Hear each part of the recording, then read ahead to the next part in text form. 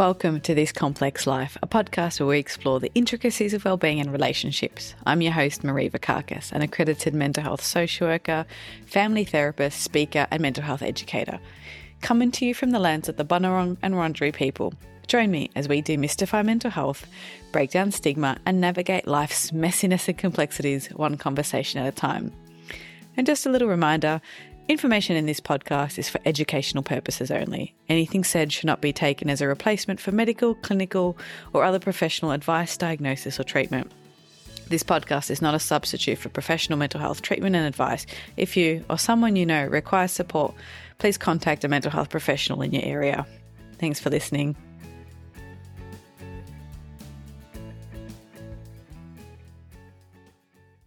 Hello and welcome to another episode of This Complex Life. Today I have with me Patch. Hi, Patch.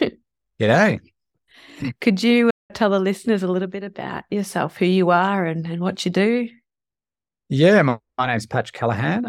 I work as a clinical psychologist at the moment, only in private practice. So predominantly seeing individual clients for face-to-face and telehealth work.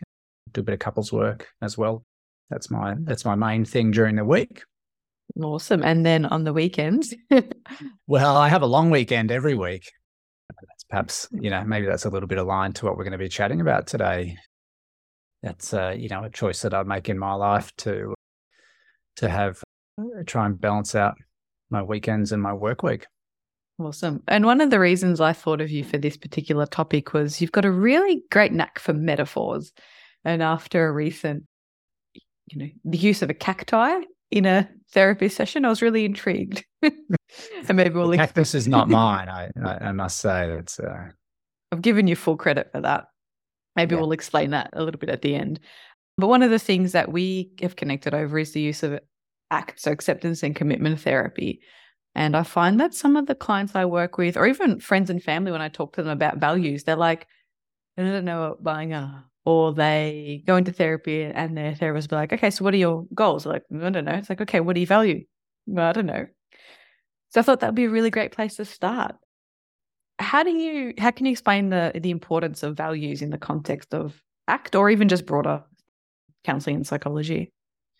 Yeah, look, I think it can be helpful in the context of ACT because when we use this term values, it can mean a lot of different things to a lot of different people. So when we talk about values in acceptance and commitment therapy, we're really talking about, chosen life directions. These are instructing how we want to be and behave in our life. So a few elements to that is that, that these are freely chosen things that we connect to, that we choose, that we name, that we pursue in our lives.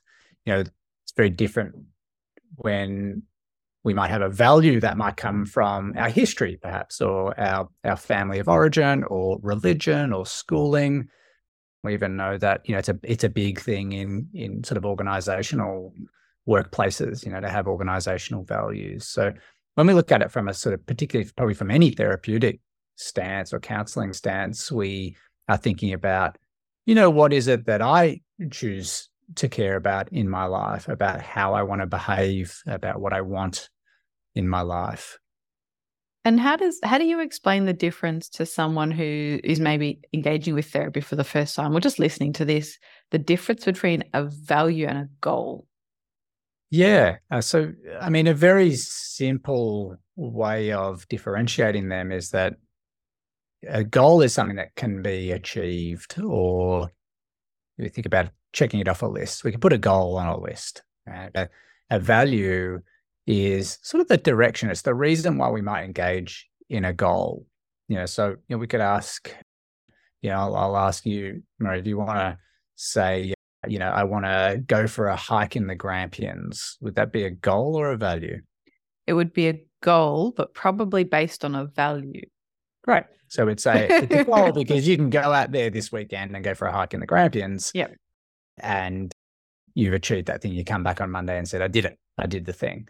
Why would you though? Why would you go out and do something like that? You can speak to your own experience here. Yeah, I think it would be either because I value nature or for, clarity and fresh air or movement.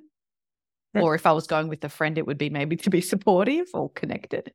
Yeah, great. So connection, support, engagement with the natural world, a bit of sort of freedom in there to move. They might all be underpinning that thing. But when you get home from that trip on Sunday night, do you stop caring about those things? No.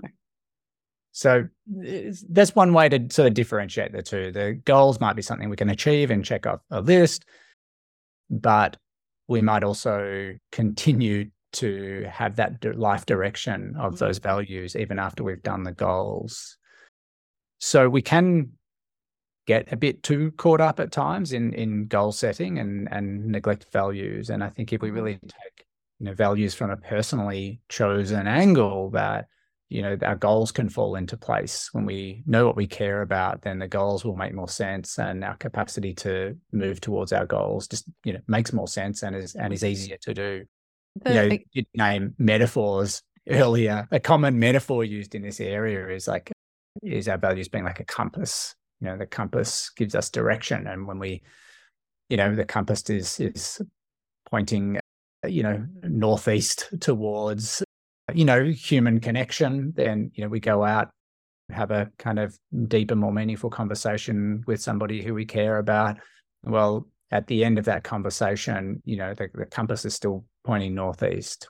Just because we arrived at our destination doesn't mean that the compass stops giving us direction. So, those goals are like getting to that next point and checking something off the list. And the value is, why are we doing that? What's that in the service of?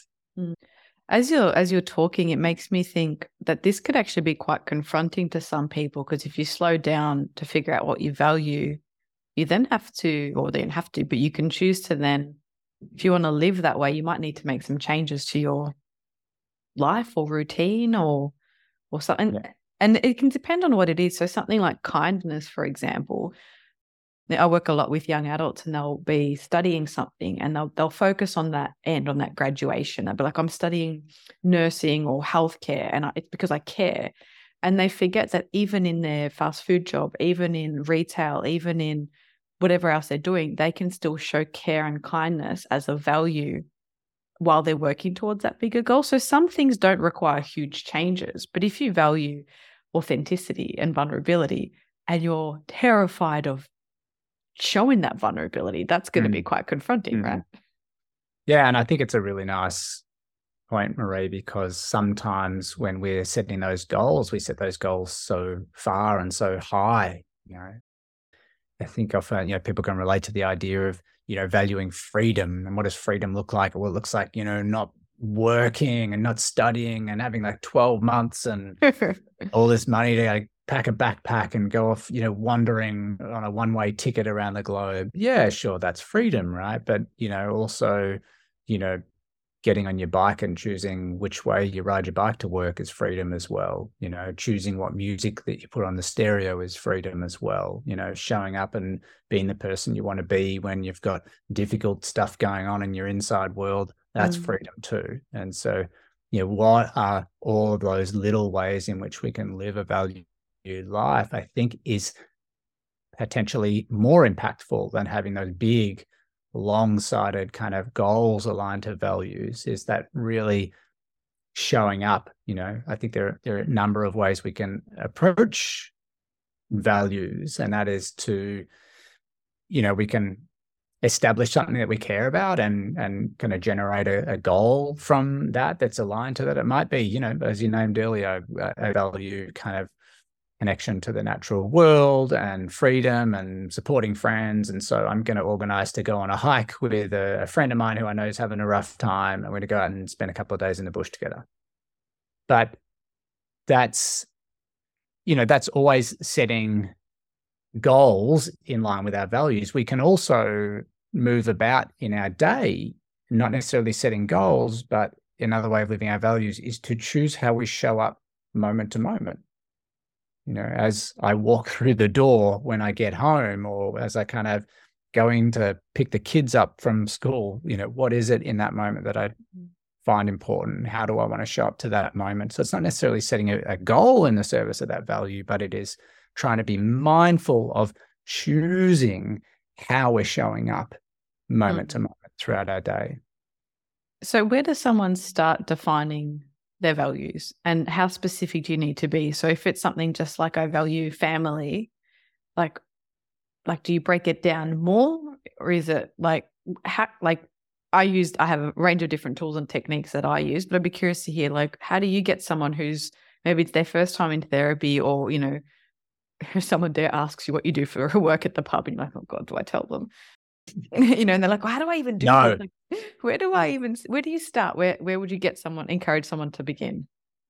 Your kind of statement about, you know, I value family is a really good one. It's something we bump into a lot, I think, in the counseling room. And that is that, you know, I'm not rigid about this, but one sort of school of thinking is that, for example, when you say I care about family, is that family is kind of an area of your life, a domain of your life. And we've got this kind of common breakdown of domains into things like our leisure and our personal health and family and relationships, work, education. And those things, you know, I think absolutely start there. You say, you know, you identify that family is really important to me. We say, that's great. That's great. You know, this kind of values question from perhaps an ACT perspective might then go on to ask, given that that thing is important to you, or that area of your life is really important to you, how do you want to engage with it? You know, what feels like a kind of meaningful way to engage with that? What feels like you kind of yearn for or long for in that. So we then might get into starting to talk to things that might help us to inform our behavior and what we do. So we might say, okay, there's a family dinner on the weekend. Now, if I just say family is really important to me, when I go to that family dinner, family is important to me, but that statement alone, or connecting to that idea of family being important alone, doesn't necessarily give me guidance on what to do or how to show up to that meal. So we kind of then go and ask that extra question of, or within that area of your life, what feels really important to you? So we might say, well, kind of vulnerability feels really important, and you know, and kind of reliability or dependability, that feels really important in my family unit. And so, all right, that starts to guide me. You know, maybe after lunch when we're all sitting around having a yarn, I might share that thing that's going on in my life with my brother or my mother or whoever it might be.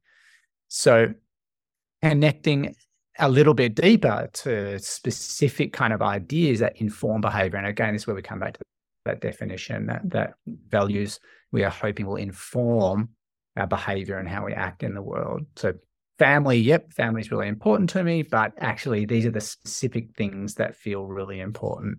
And that can change as well. You know, like it might feel that, you know, when I go to that family event on the weekend, what really matters to me here now in this context might be different to what felt really important to me 2 months ago. As you're describing that was a really good example. It has me thinking about the work I often do with parents when they'll say, oh, you know, my kids are the most important thing, or I value them. But then it is really breaking it down into, and sometimes it can be really confronting. It's like, oh, you know, I want to be a better parent than my parents, or I want to do things different, or I want them to feel this way. And then you start breaking it down. And that's really, really important to think, well, how am I showing up? Like, I want them to feel loved. Okay, so is my behavior making them feel loved, or am I absent or absent-minded or distracted or not spending quality time? So it's really then using that maybe as a starting point and then funneling really down. Yep. Look, I think it's exactly what we want to do. We want to kind of get to some sort of tangible point where that it's sort of, you know, we're good at thinking and we're good at ideas, us humans. So we really want something here that can be a real guide to what we do. I think you asked, did you ask me a double-barreled question before? Was that sort of how might we sort of get into it as well? Or sort of, did you ask about exercise? Yeah, I think that, well, I guess a kind of a natural flow is once you identify a few, how many would you start with? Like, would you give someone? Look, it's It's an interesting question. I don't really have a clean answer for that. One of the exercises that perhaps any of your listeners could really go and do it as a self-guided exercise is to go and look up the bullseye questionnaire. I love that one. And it's got a great introduction and guidance. It asks the necessary questions in there, so people could go in. You wouldn't need to be in counseling or therapy, to go and do something like that. And it does touch on some of these different life domains and ask questions about what feels really important to us. And I'm just thinking of a client that I was working with earlier today who came in with a completed bullseye from over the week and had a truckload of values in there. Now, fantastic to have all those values on the page, but I guess the risk is that perhaps that can get diluted a little bit if we're naming kind of 20 different values in the area of relationships. Then it might be difficult for any of them to really resonate, or to sort of feel embodied with any of those values. So I think it's not a clean answer on how many, but certainly getting yourself down to a handful, maybe 5 or 6 in an area of your life that you can kind of hold on to, and that they mean something to you, that each one of those kind of activates something in your body and, connects to a kind of future that you want to have and you want to be engaged with. So it also means that it's a little bit more tangible when we head out to the Grampians or when we go to that family event. We can kind of hold on to a few things. I don't know about you, but I can't hold on to much more than probably 2 things at a time. Pretty basic in that sense. But we might be able to grab onto 2 values and say, like, I really want to live these values in this kind of context, in this moment. When you were telling me about your client who had that many different questions about values for the bullseye, it made me think, what if you've come from either a family that's quite overbearing or maybe significant trauma where you might not have had the opportunity to actually figure out what you want for yourself? How could someone kind of, through maybe trial and error, like how would they start to kind of actually get a sense of what this feels like? Like if you've been really socially anxious, you might actually value connection, but the social anxiety overrides that. So how would you start to even maybe explore what works for you, like to even know? Yeah, I think it's a fabulous question. Values that we get in touch with don't have to be things that we're doing brilliantly at the moment. That bullseye questionnaire kind of touches on this. So we do a little bit of a self-assessment. These are things that I care about, and how am I going on that front? Like how am I doing when it comes to these? And that sort of evaluation helps again to clarify a little bit more direction. I think lots of people can feel stumped and stuck. People can actually find values work in itself very activating because either they have absolutely no idea of what they want and what they choose and what they care about, or because they've never been allowed to choose or want, that they haven't been valued enough by either, it could come from their kind of family of origin or primary caregivers or other things that have happened in one's life. That means that they just don't know what it's like to choose your life, to choose what you care about. We might have situations where people are compliant to the needs and wishes and wants of others, or of, as we said, the sort of organizational, school, religious values, any of these types of things. So I think the first point is just acknowledging that that's a really normal experience for, a lot of people to feel really stumped when it comes to this question of, you're free to choose. I don't want the freedom to choose. I don't know what to do. I don't know what to choose. So I think just acknowledging that when we start to think about what sort of life do I want, what do I care about, what do I kind of yearn for, it's really normal to feel stuck. One of the cool things I think about values, and sometimes, again, when I said earlier, I'm not too rigid about these things, but sometimes we can get this sense that, I need to find my top 10 values and, put them up on the board and they're my top 10. And that's not necessarily a bad thing to do, but it can move around and we can experiment and we can kind of try things out. And that would be probably the thing that I would encourage most in people who maybe notice that beginning to think about or talk about values is anxiety provoking, or it's a scary thing, or it feels like there's a lot of barriers in the way. I really value connection, the example that you gave, but I get really anxious in those social settings. We can begin to sort of experiment with different ideas. So we could say, all right, like, maybe I don't have the types of connections that I want. I don't know if I really value it, but I could spend some time checking that out. I could, try before you buy. It could be for adventure or for freedom, or it could be for curiosity. We might be just sort of ideas initially. Curiosity sort of seems interesting, but let's give it a go. Like, what does being curious look like? What could I do in the service of curiosity this week or today or now? Could I kind of, open a random recipe and like go to the supermarket, get the ingredients, like cook something I've never even heard of before, just for interest's sake. Yeah. And then we might, and then we evaluate as we go. We might sort of do, what, that was actually kind of cool. It made my world a little bit bigger. I felt a little bit excited, and I felt like I learned something. So yeah, like kind of maybe this kind of curiosity thing's something that I'm interested in. So I think people don't need to feel like there's a top 10 in there and you just got to find it, and it's on you. I think holding this stuff lightly, like certainly like pursue values and work on them and set goals and change our behavior, but check them out, check different things out, and work out for yourself what is workable for you, because it's not the same for everyone, and it changes over time as well. I've got kids is probably the most obvious thing that was a transition in my life where my values shifted in a big way. I didn't stop caring about the other things that I used to care about, but the shift in resources and focus and things that I cared about broadened out and got bigger, So when we move around to a different job or friendship group or life stage, like different things will matter to us at different times. So a bit of keeping a rolling eye on our values and checking it out from time to time can be really helpful. As you were saying that, I guess the next question I wanted to ask is, how do we live in alignment with that? But I kept thinking of, I consume a lot of Brené Brown's, podcasts and content, and she uses this thing of choosing courage over comfort.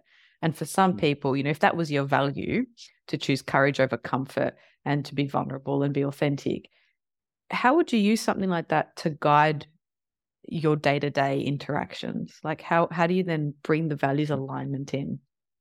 Yeah, I think one of the cautions here would be that knowing what you care about and pursuing it is not going to magically alleviate us from the difficult human experiences that will inevitably show up. And that would be my read on what Brené Brown is talking about, courage over comfort. And that is the courage to step into discomfort that comes with, living your life, fully. And, from an ACT perspective, this is very consistent as well in ACT, that we can't really pursue value just on its own. No. Wouldn't that be nice though? It would, Look, sometimes it's easy. Sometimes it is easy, but often living our values is not easy. Often living our values does require courage, or it does require a willingness to tolerate some, tricky stuff in our inside world. I think the example that you just gave of somebody who might value connection, but, notice that they experience quite significant anxiety in social settings would be a great example. Now, there might be some practical skills that might need to happen there. How do we support this person to be able to just get through the door and, manage in that situation in the service of connecting to other humans? But we can't expect that they're going to, because they care about connection, that they're going to show up and the anxiety won't be there. So I think the ACT model, is certainly not the only model, but, ACT offers these different components to the therapy alongside this sort of values and action piece is this sort of learning how to skillfully have the difficult stuff that inevitably shows up when we move towards things that are important to us. So that could be any internal experiences. It could be our thoughts and memories. It could be sensations, feelings, emotions in the body. It could be urges. And so we want to find ways to be able to have that stuff as it is, but be driven primarily by our pursuit in living our life in a way that's aligned to our values, rather than living a life that is driven by trying to not have difficult or aversive stuff showing up in our experience. And I think that's a really key point, that, most people rock up to therapy or counseling because they want to find a way to not have difficult stuff that they've got. And that's, an obvious way that people would show up to doing the work. And it's a totally normal human experience to want to not have tricky stuff that you do have. Yeah, but in ACT, we take a slightly different approach. We kind of prioritize in a way. We prioritize this values and this action, moving towards what we want, a little bit over kind of the symptom reduction. In ACT, we don't really even necessarily target like making you feel less anxious or be less depressed, or, try to not have self-criticisms, for example. Interestingly, what we often see in, if we're taking data and outcome measures, we often see that as we get stronger, kind of connecting to values and taking action on them, with an ability to kind of step back a little bit from our experience, so those unwanted experiences aren't, dictating what we do, that often we see that symptom reduction that people are after anyway. It's just not like the number one goal in ACT. So, I might be branching out there a little bit to sort of looking at ACT more broadly rather than just values, but hopefully that gives a little bit of context. So we're not asking people to just kind of choose what you care about and launch yourself into it, expecting that everything will be hunky-dory. I mean, I can think of one example. I've got my calendar up here on the second screen. Yeah. And, for example, one of the things I've been trying to do more of is being like showing up. So being reliable and consistent. And then there's like, okay, so many then strategies in order to live that. It's taking the time to put it in the diary. And then there's making sure not to overschedule. And then there's, the difficult bit, like that discomfort, is in often saying no to someone and sitting with that, disappointing someone else. So you can see that even something as practical, like there's a practical component, and then like a distress tolerance of, if I say yes to that dinner, but then I've also got this other thing booked, I can't go both. So I'm going to bust my value of being consistent and showing up. So I have to say no to start with. And that might then require me to work on setting boundaries, on my assertiveness skills or communication. Like you can see how it's really linked to a practical task and a goal, but then a value. Like they are quite enmeshed when you start to kind of nut them out that way. Yeah, absolutely. And it's the different types of approaches to values. You might have somebody like yourself who has a really kind of maybe full, very engaged, meaningful life, but that can also cause issues too, right? Like if we are overcommitted, and then that's when we need to come back to things like our within self values of self-care. And sometimes some values need to take priority in a particular moment over others. So you might value being kind of dependable and reliable, but there's not two of you. You can't be in two places at once. And, maybe actually your self-care values might indicate that, one of the things I'm working on is saying no and having some downtime, at least for a half day on a weekend or something. And so in order to do that, I need to be willing to tolerate the discomfort that comes with like saying no to somebody, and my old story coming up that I'm being a letdown or unreliable. And I'm willing to have that stuff in the service of taking good care of myself, being kind of caring and compassionate, that I'm thinking about, the long game in my well-being, and actually, prioritizing myself sometimes. Great. And is there a way we can like segue this somehow to include the story of the cactus and kind of leave people with that additional metaphor? How do we segue into the cactus? Sure. Well, look, the cactus metaphor is really about learning to hold things lightly. So with these values examples, what you might be doing there is holding lightly your value of, dependability and reliability, in saying that, like if I cling down really tight on those values and I hold them kind of rigidly, then actually you become quite inflexible and, have a physical cactus in my room that I get my clients to hold on to, and just notice what it's like to hold on to a spiky thing, really tightly. And it could be, your anxiety if we're going to a social event, valuing connection, but I have anxiety there and I hold on really tight to that anxiety. When we hold on really tight, it sort of creates more pain and rigidity. And now what would happen? Like if you're holding on quite firmly to a spiky cactus, what happens to your attention? Focuses on what hurts. Okay. And what happens to your behavior? Like if I could watch you holding onto a cactus, what would I see? Wanting not to, or like wanting to let go, or grimacing in pain, or being distracted, like not being able to focus on anything else. I might get angry if I'm hurt. Yep. Right. So it's all wrapped up around the cactus, you and holding the cactus, isn't it? Like trying to get away from it or being angry about it or just attending to it. There's a very kind of limited range of like behaviors that you have in that moment. And so we can find ways like this, just conceptually here with the metaphor, to kind of hold our, for example, anxiety, holding it a bit more lightly. Like what if this is something I don't need to clamp down around or get rid of? What if it was something that, is as a place? What if that anxiety was something that's trying to keep me safe? What if this anxiety was something that actually informs me about my values, right? In that social situation, maybe this anxiety is something that tells me that being accepted by other humans in a tribe somewhere is really, really deeply important to me. And so the risk of getting rejected is like profoundly risky. Yeah. So we can hold it more lightly. We can kind of look at it from some different angles, and maybe we could find a place where our behavior is a little bit more broad and flexible when we go to that social event. And yeah, the anxiety is still there. Maybe it hasn't changed in any way, shape, or form. But most of our energy and resources are about showing up and giving ourselves the opportunity to have connection to other humans, rather than showing up really focused on how can we not have the thing that we've got. So that's my job at pulling in the cactus metaphor. It's perfect. So it's the psychological flexibility that we talk about. We won't go into that because we don't have any more time.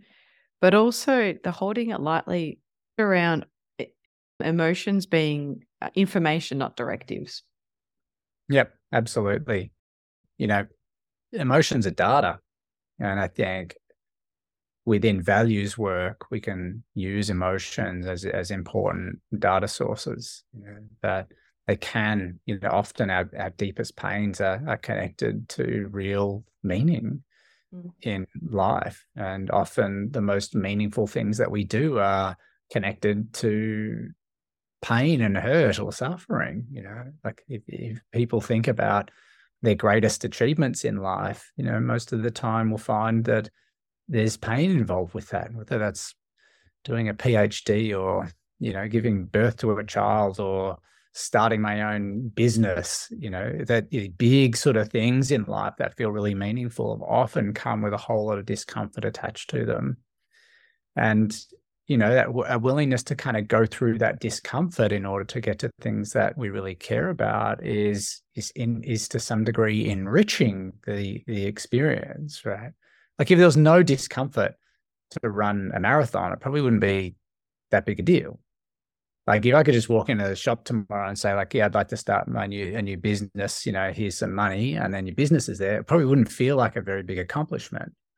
Yeah, so there is absolutely, there is data and information in our difficult emotions. And I think for people to have a good understanding of what emotions are and where they come from and what each of the different emotions actually do, why we have them, why have we actually evolved to have this emotion? Yeah, it's really tricky and it's difficult and it's painful, but we've evolved it for a reason. And if we can understand that about different emotions, it can be tremendously helpful, because we can be much more willing to have the difficult stuff if we know where it comes from and why we have it.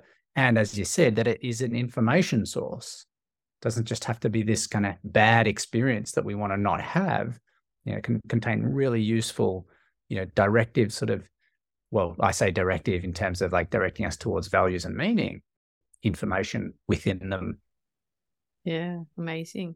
So if people want to get started, we'll put in the show notes, I'll put a link to one of the values, the bullseye activities, which I love to use as well. If people want to find out more about you or reach out, can they get in touch? Where do you frequent? Yeah, people are welcome to get out in touch with me. I have a bio on our website at Active Living. So that's just ACT, A-C-T, being acceptance and commitment therapy, actofliving.com.au. I have a bio on there. Happy to put some references into some other, self-directed values exercises as well in the show notes, perhaps. Yeah, I can do that.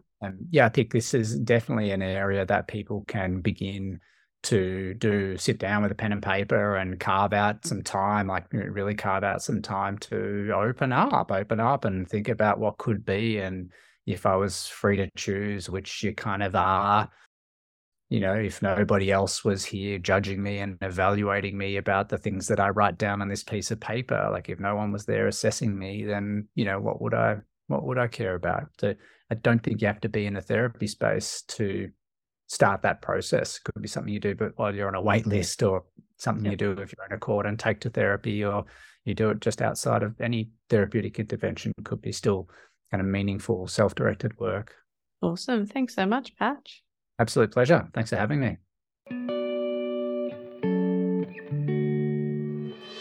Thank you for listening. To keep the conversation going, head on over to Instagram or LinkedIn and follow me. If you'd like to keep updated with episodes and other interesting things happening in mental health, join my weekly This Complex Life newsletter, where I'll share tools, tips and insight. There's a link in the show notes. Got a question you want answered? Shoot me an email or a DM. I'd love to hear from you. And if you enjoy the show, I'd really appreciate it if you could leave a rating and a review. It helps other people find the podcast.